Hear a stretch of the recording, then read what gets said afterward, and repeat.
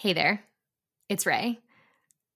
Just a reminder, we're going to be spending the next 4 weeks on a little bit of a summer vacation, but we didn't want to leave you without healthcare content.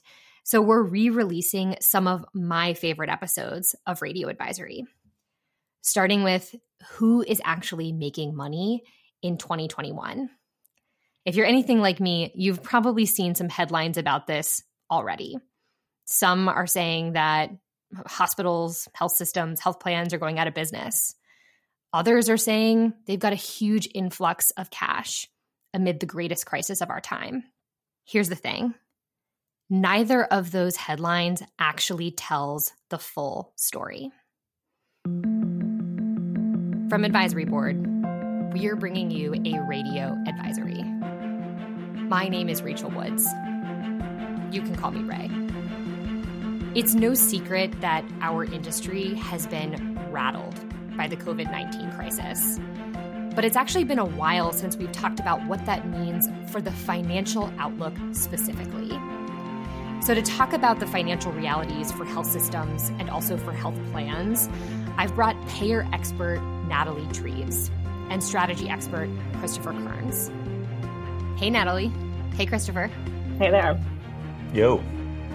Christopher, you do not look like you are dialing in from your home office. Where are you? I'm in an undisclosed location. Actually, I am in the bucolic little town of St. Michael's, Maryland. I am staying on the water. We are eating lots of crab, drinking lots of Natty Boh, and eating as little Smith Island cake as possible. And generally living the remote work dream. How about you, Natalie? Well, I'm just trying to figure out how to get invited to where Christopher is, so I guess I will sign up to do more and more work for his team in the hopes that it curries favor there. Yeah, where's my invite? Well, maybe like more of my posts on LinkedIn, Natalie, and you'll get an invitation. Oh, don't talk to me about LinkedIn. Oh.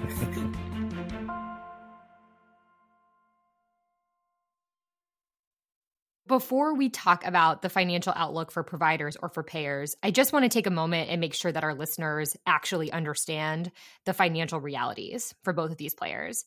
And I think what I mean by that is kind of the practical differences between how hospitals and health plans actually keep the lights on. Christopher, I want to start with you. What does this look like for hospitals? Well, the reality is that hospitals are just far more reliant on cash flow than a lot of other businesses.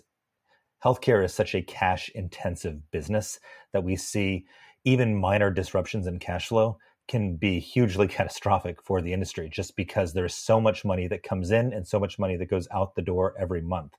So even moderate disruptions, such as we saw around the beginning of the pandemic last year, can have pretty significant long-term effects, even if in the aggregate across a year, there's enough money that comes in.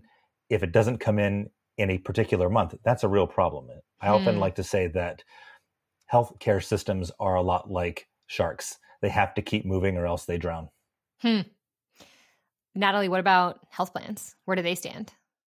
Plans are sort of the exact opposite of hospitals in that regard. The premiums, the revenues come in first, and then the whole game is how do you predict what you are going to have to pay in terms of service charges for the rest of the year. So for them, enrollment is actually a really big input into their financial health. More enrollment means more premiums, and it's actually generally kind of a double whammy for plans because the more people you have, the better you can spread that risk around, and then also the more weight you have to your negotiations to try to get the price down. We're going to be talking about how the COVID-19 crisis has shaped the financial outlook, which means we sort of have to go back to 2020. And if I think about the reporting that I'm seeing in the last year, there have been kind of opposite headlines. There are some narratives that say that providers and plans are going out of business. But then there are others that say, you know, the quote unquote bad guys, maybe I'll even call them the sharks, are just getting richer. Which of those two narratives is true? I'm going to give you a very unsatisfying answer from my perspective, Ray, and the answer is both and neither at the same time. The reality is it's really just not true to say that financial performance for all providers is the same. There was a pretty big divergence in the last year on the provider side. In fact, we saw an unprecedented level of divergence in financial performance across the year. There are some, because of their ability to constrain costs and capture volumes and capture CARES Act money, that were able to become far stronger across the course of the year and did pretty darn well, financially speaking. Others just barely kept their heads above water because costs were exploding. They didn't get to capture as many volumes as they would like, and they didn't capture the CARES relief that they would like. So there's a pretty significant difference across the board between those that thrived by the end of 2020 and those that were barely keeping the doors open. And I also have to say, we have to remember that things that we can easily get data on and easily create headlines out of are going to get outsized attention. Yeah. So the big publicly traded national plans releasing quarterly earnings reports, and all of Wall Street looking at those, all of the media writing headlines on those, are going to have this outsized impact on the narrative for plans. But all of the rest of the regional, local plans I talk to are in a very different place, both emotionally and financially, I'd say. And I also think you have to think about 2020 in terms of first half and second half. The first half of the year saw across the board lockdowns, but they didn't see across the board spikes in COVID cases, whereas the last few months of the year saw pretty much universal spikes in COVID volumes, but not necessarily the same level of lockdowns. So in effect, I think the financial realities for plans and for providers were pretty much flipped from the first half to the second half of the year. Natalie, would you agree with that? Definitely. So it's incorrect to look at perhaps any year on the whole, but especially if we reflect on 2020. So let's actually take a moment and break down what happened last year. And we've actually done this before. Actually, around this time last year, we sat down to do financial update podcast episodes on different parts of the industry. And I do think it's easy for folks to forget how scary things were. Christopher, you mentioned, universal lockdowns, a lot of folks being concerned about how they could actually make payroll, how we could keep patients out of the hospital and sheltering at home. What did that mean for hospitals in the first half of 2020? Well, I'm not going to sugarcoat it. The lockdowns were indeed devastating. Some would even say catastrophic. There were a number of organizations that were concerned about how they could make payroll, how they could make their basic interest expenses. And in fact, there was a lot of talk. I was talking to a lot of banks at the time who were concerned that the health crisis could become a solvency crisis, which could become a financial crisis. And if that starts to give you flashbacks of 2008, there's a good reason for that. And it's true that the CARES Act stymied that. It really staved off the worst of it. It really did provide a lot of the cash flow relief that providers needed. And by and large, with those 2020 relief laws, not just the CARES Act, but also its follow-up legislation, we saw the worst of disaster avoided, financially speaking. And in fact, when we look at the payback terms for a lot of the loans that were included in the CARES Act, those terms have been eased across the course of 2020 and the subsequent legislation. So most organizations are reporting to us fairly easy repayment of the advance payments that they got. And of course, there were the grants that were no strings, and they led to huge cash flow gains for some organizations. And again, for others, it just barely managed to keep them open and running. One thing I will say, though, that is true across the board. We did see pretty significant spikes in cost, labor, supplies, technology, all of those spiked. Everything became more expensive. Mm-hmm. And it's true that larger systems tended to do a lot better, not just because they had the ability to secure more CARES dollars, but also because they were able to use their often underused systemness capabilities, moving patients and supplies and labor to different sites of care. So the reality is a lot of them were left financially much better off than their smaller brethren. The story for the first half of 2020 was a very, very devastating moment for hospitals that required intervention from the federal government. And that helped kind of keep things going. Natalie, you said earlier that the financial practicalities of health plans is kind of the opposite of hospitals. Does that mean that in the first half of 2020, health plans were actually doing well? Well, I think we all have to go mentally back in time here. And I think, you have to remember everything was uncertain. Capital letters underline, like April 2020, March 2020, we were wiping down groceries, right? Like nobody knew what was going on. And we think about uncertainty in the health plan context, that's their number one fear because they have to predict what is going to get spent for the remainder of the year. Yeah, certainty is a essential component of acting as a insurer. Exactly. Or that's what they're hoping for.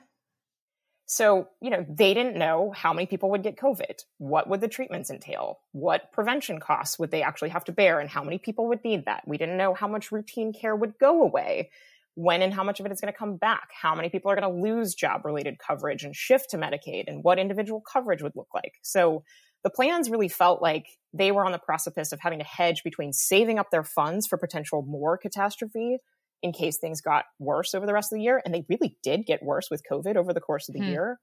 And then investing in future health and stability. So you don't want other people's conditions to go untreated and get worse later.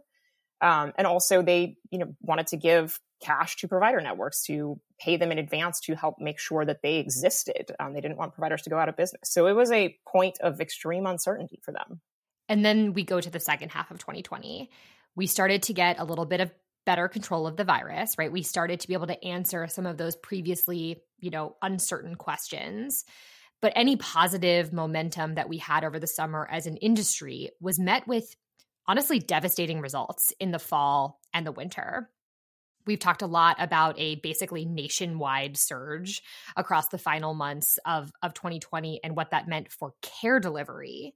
But what did that mean for financial performance? I mean, not to put too fine a point on it, but a surge in cases meant a spike in utilization, and that means that hospital beds were full. Not necessarily the most profitable patients, but for most hospitals, a full hospital is a full hospital. It's profitable, meaning financial performance looked pretty decent on a month-to-month basis in the last quarter of the year. It's true that, without CARES, margins may have actually declined because COVID cases are medical, not surgical, and medical cases just don't have that much of a per-patient margin.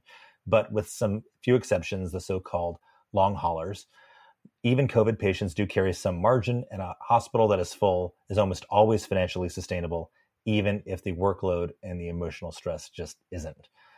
Also important to keep in mind that in the fall surge, we did not see the same types of lockdowns that we saw at the beginning. Surgical cases, ambulatory cases, they were allowed to continue in safe environments. So those deferred services came back.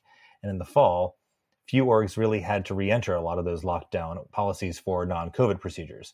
So they may have had to move them a lot more aggressively into the outpatient setting, but that's a trend that's been happening for a long time. It's just one that got a giant accelerant, especially in the latter half of 2020.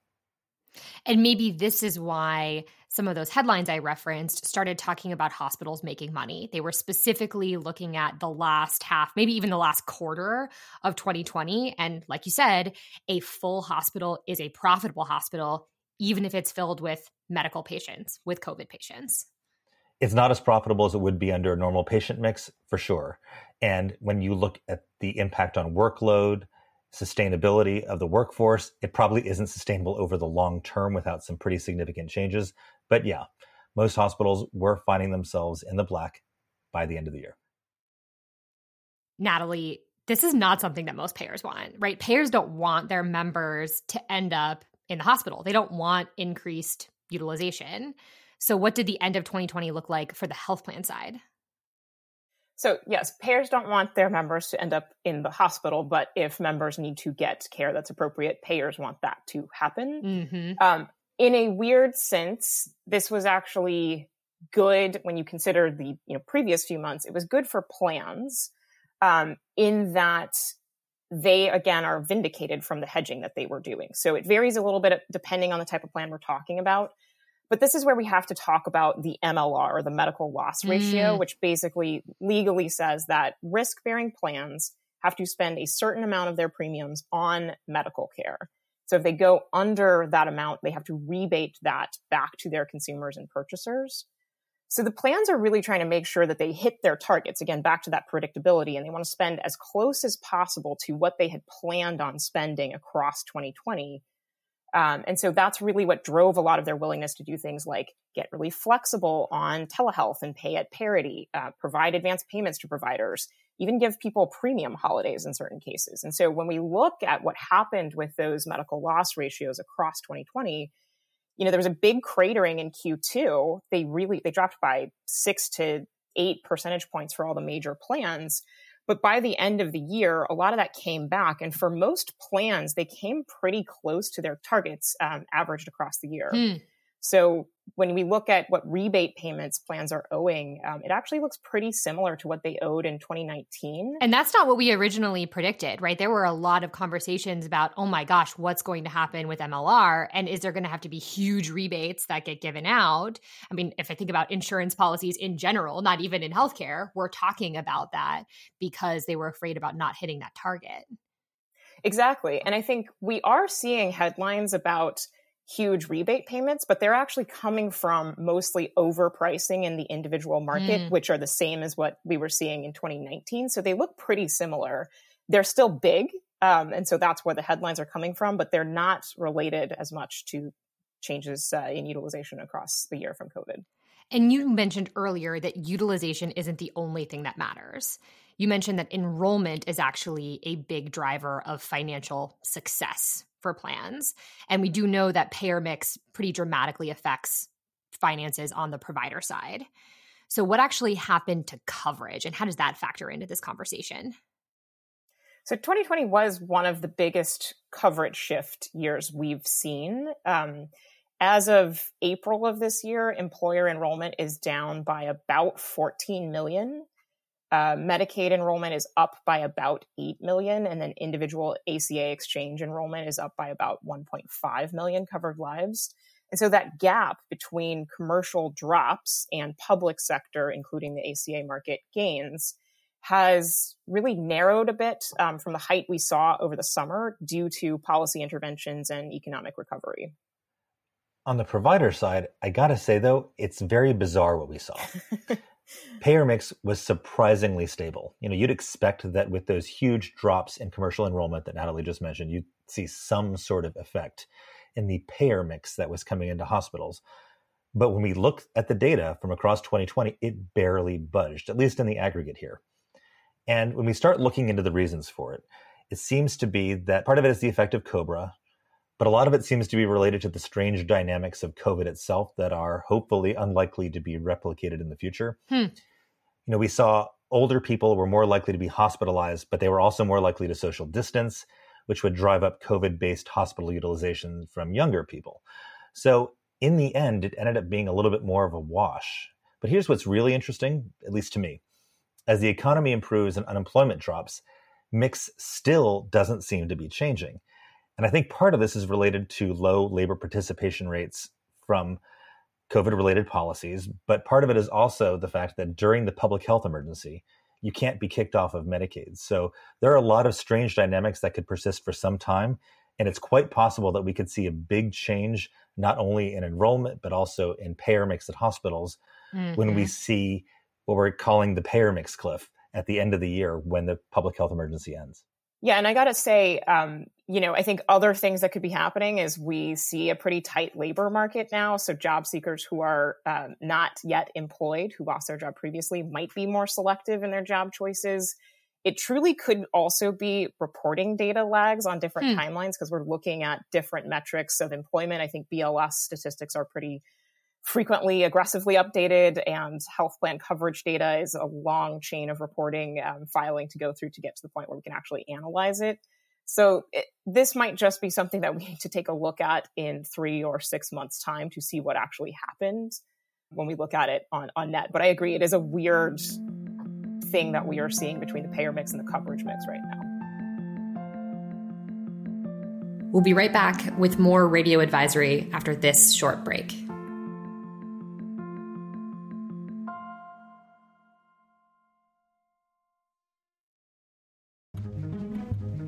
Advisory Board's team of over 200 experts is constantly tracking and thinking through the latest developments in healthcare. We unfortunately can't get all of our experts on this podcast to tell you what they're seeing and thinking, but they are regularly sharing their perspectives on the Advisory Board blog. Check out advisory.com/blog to read their latest posts on proposed rules, what physicians want, AI, telehealth, and more. That's advisory.com/blog.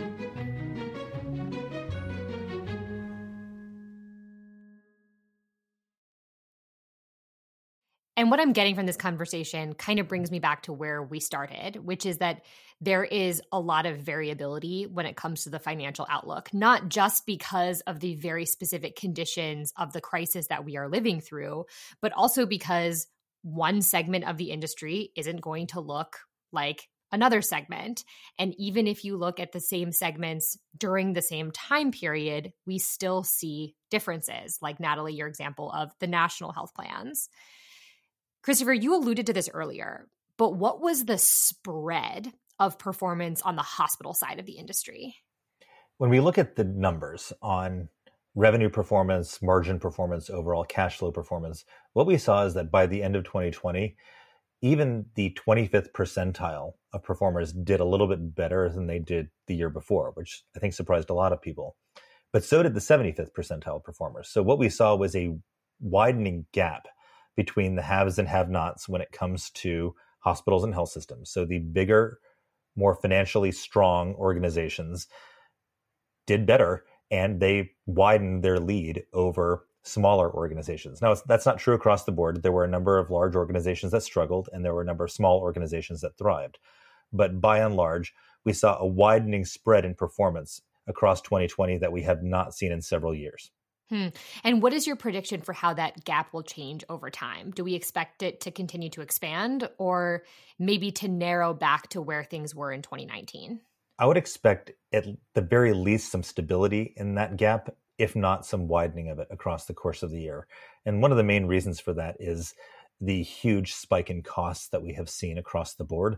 Labor, supplies, technology, as I mentioned before, but those are going to disproportionately affect smaller organizations that don't have either the financial cushion or, frankly, the flexibility to be able to absorb those costs or adopt different in kind staffing, supply, or technology models. So I think that we're likely to see a bit more widening between the haves and the have-nots across 2021 and probably into 22 as well. Natalie, is this kind of haves and have-nots problem also the same in health plans? Yeah, I don't think it's as extreme, or rather, I think there's the have a little and have a lots rather than haves and have-nots. But the big variable for plans is their enrollment mix. And I think it's worth teasing that out by the health plan type. So the big national plans that you're seeing make headlines right now for their massive profits, there is a reason for that. They have an especially good position with their different businesses for these kinds of enrollment shifts. Most of them have really substantial Medicaid businesses, so they were ready to absorb some of that drop in employer coverage right back into their own business rather than lose it to other plans. I think Cigna and Centene are both interesting outliers there. Cigna's pretty heavily focused in the commercial space. Centene's pretty heavy in the Medicaid space. But in general, the big plans, the extremely high profit margins might turn heads right now, but they are belying enrollment shifts. And again, they will be paying rebates back later. What about plans that are slightly smaller in size? I'm thinking like a regional Blues plan. What are we seeing there? So the Blues plans, I think, are actually particularly special. They are mostly really heavy in the employer space, both self-funded and fully funded. And I make that distinction because it's worth noting that the fully funded business is more profitable than the self-funded business. So any drops in employer coverage for them can be extra painful compared to the nationals who mostly have self-funded coverage. And then they also, again, because of that mix, had less of an opportunity to capture that new Medicaid enrollment. And finally, they are deeply integrated in their local market. So any kind of regional variation of what was going on with the economy or COVID policies is going to hit them more dramatically.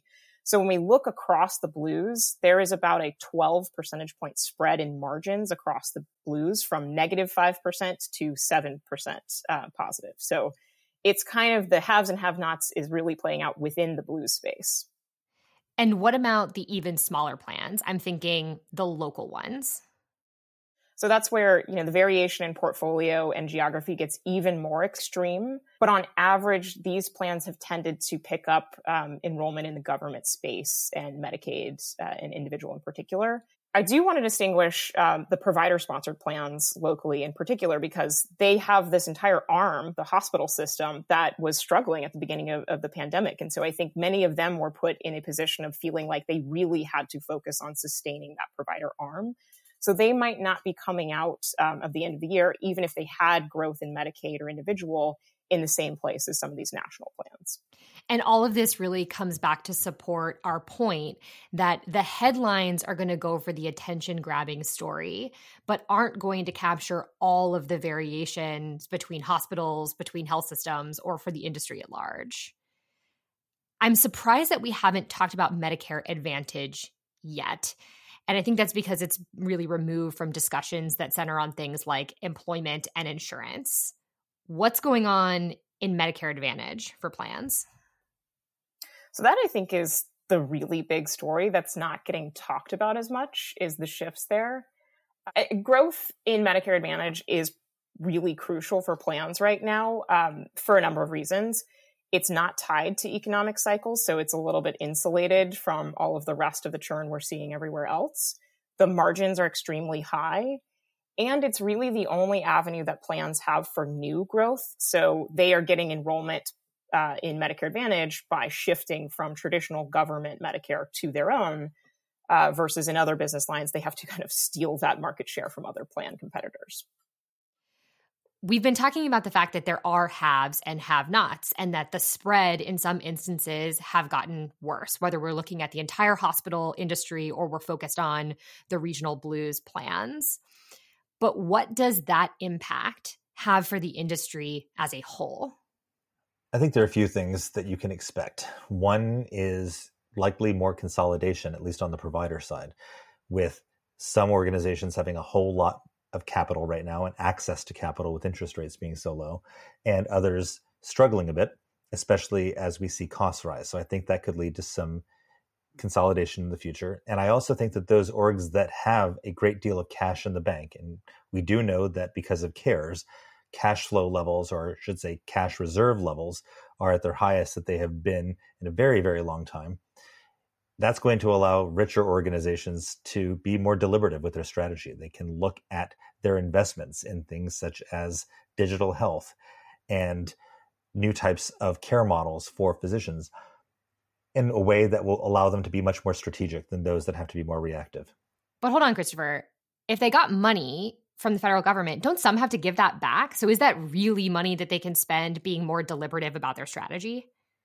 That's true. And it's also true that a lot of orgs that were planning on having to repay those loans have set that money aside. So most organizations that we've spoken to have said that they feel pretty comfortable with the repayment terms, especially as those repayment terms eased across the course of 2020 with subsequent legislation.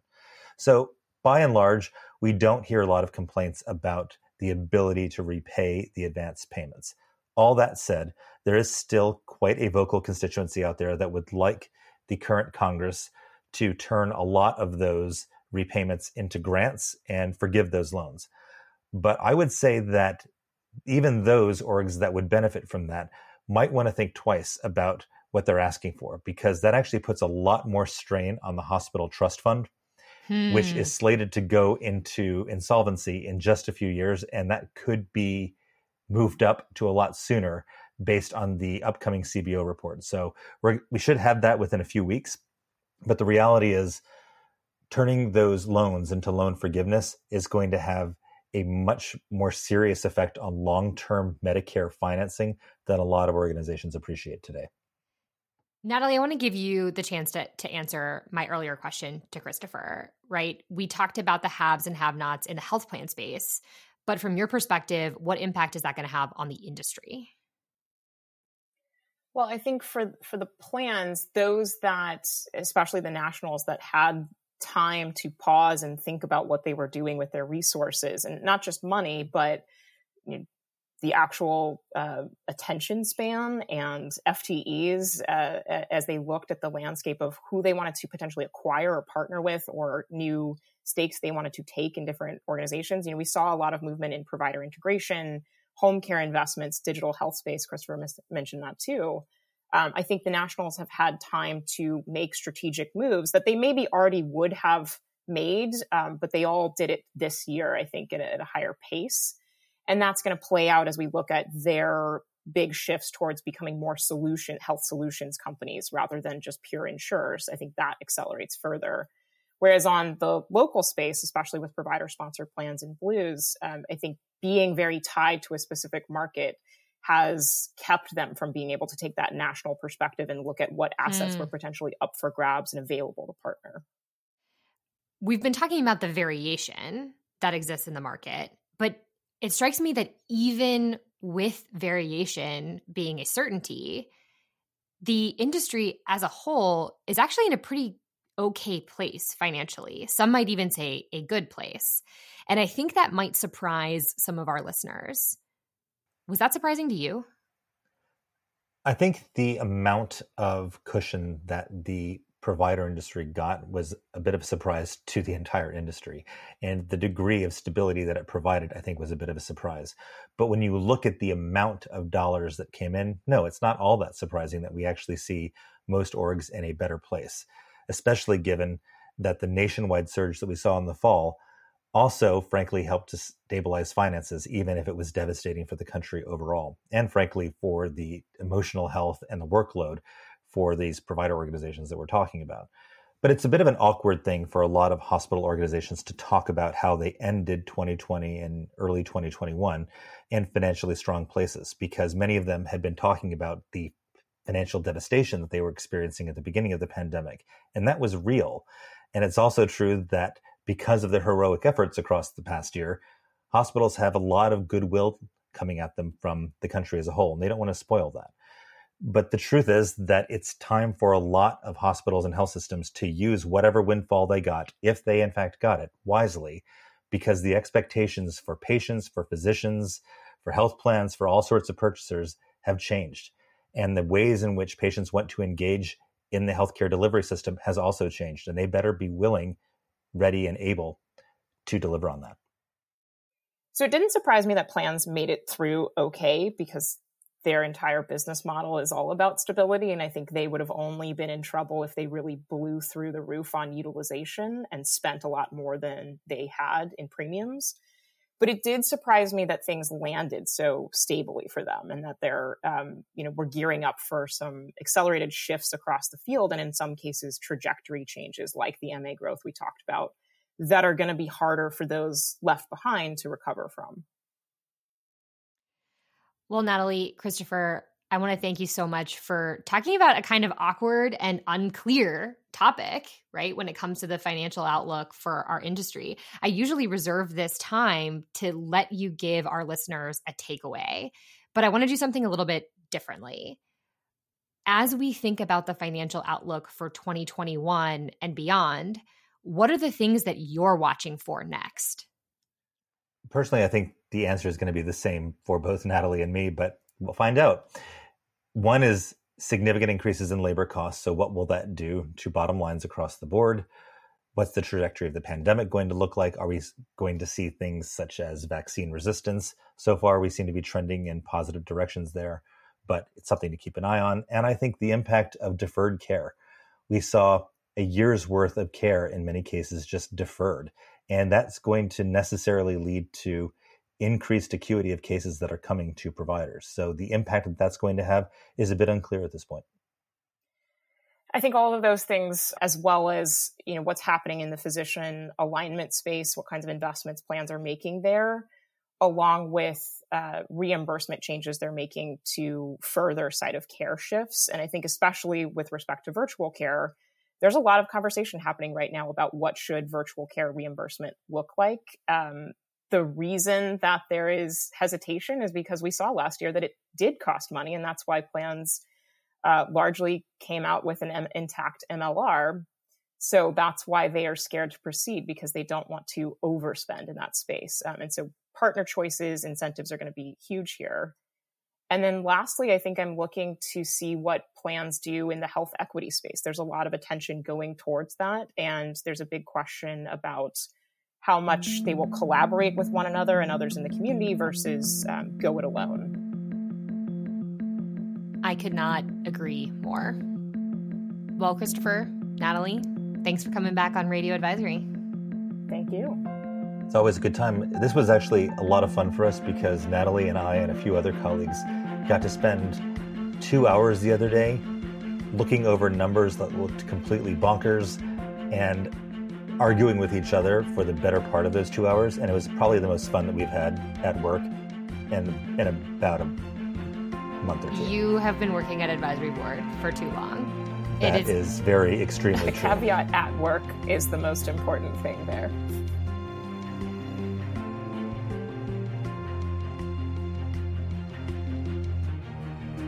Christopher is actually right that at advisory board, we will completely nerd out over financial reports like these. And we dig into questions that seem like they don't make sense or answers that feel like they're saying the opposite thing. What I want you to take away from this is that the financial impact doesn't look the same for any one part of the healthcare industry, or even segments within some of the segments that we've talked about. We're watching for how the dominoes are going to fall and how it's going to affect you. So remember, we're here to help.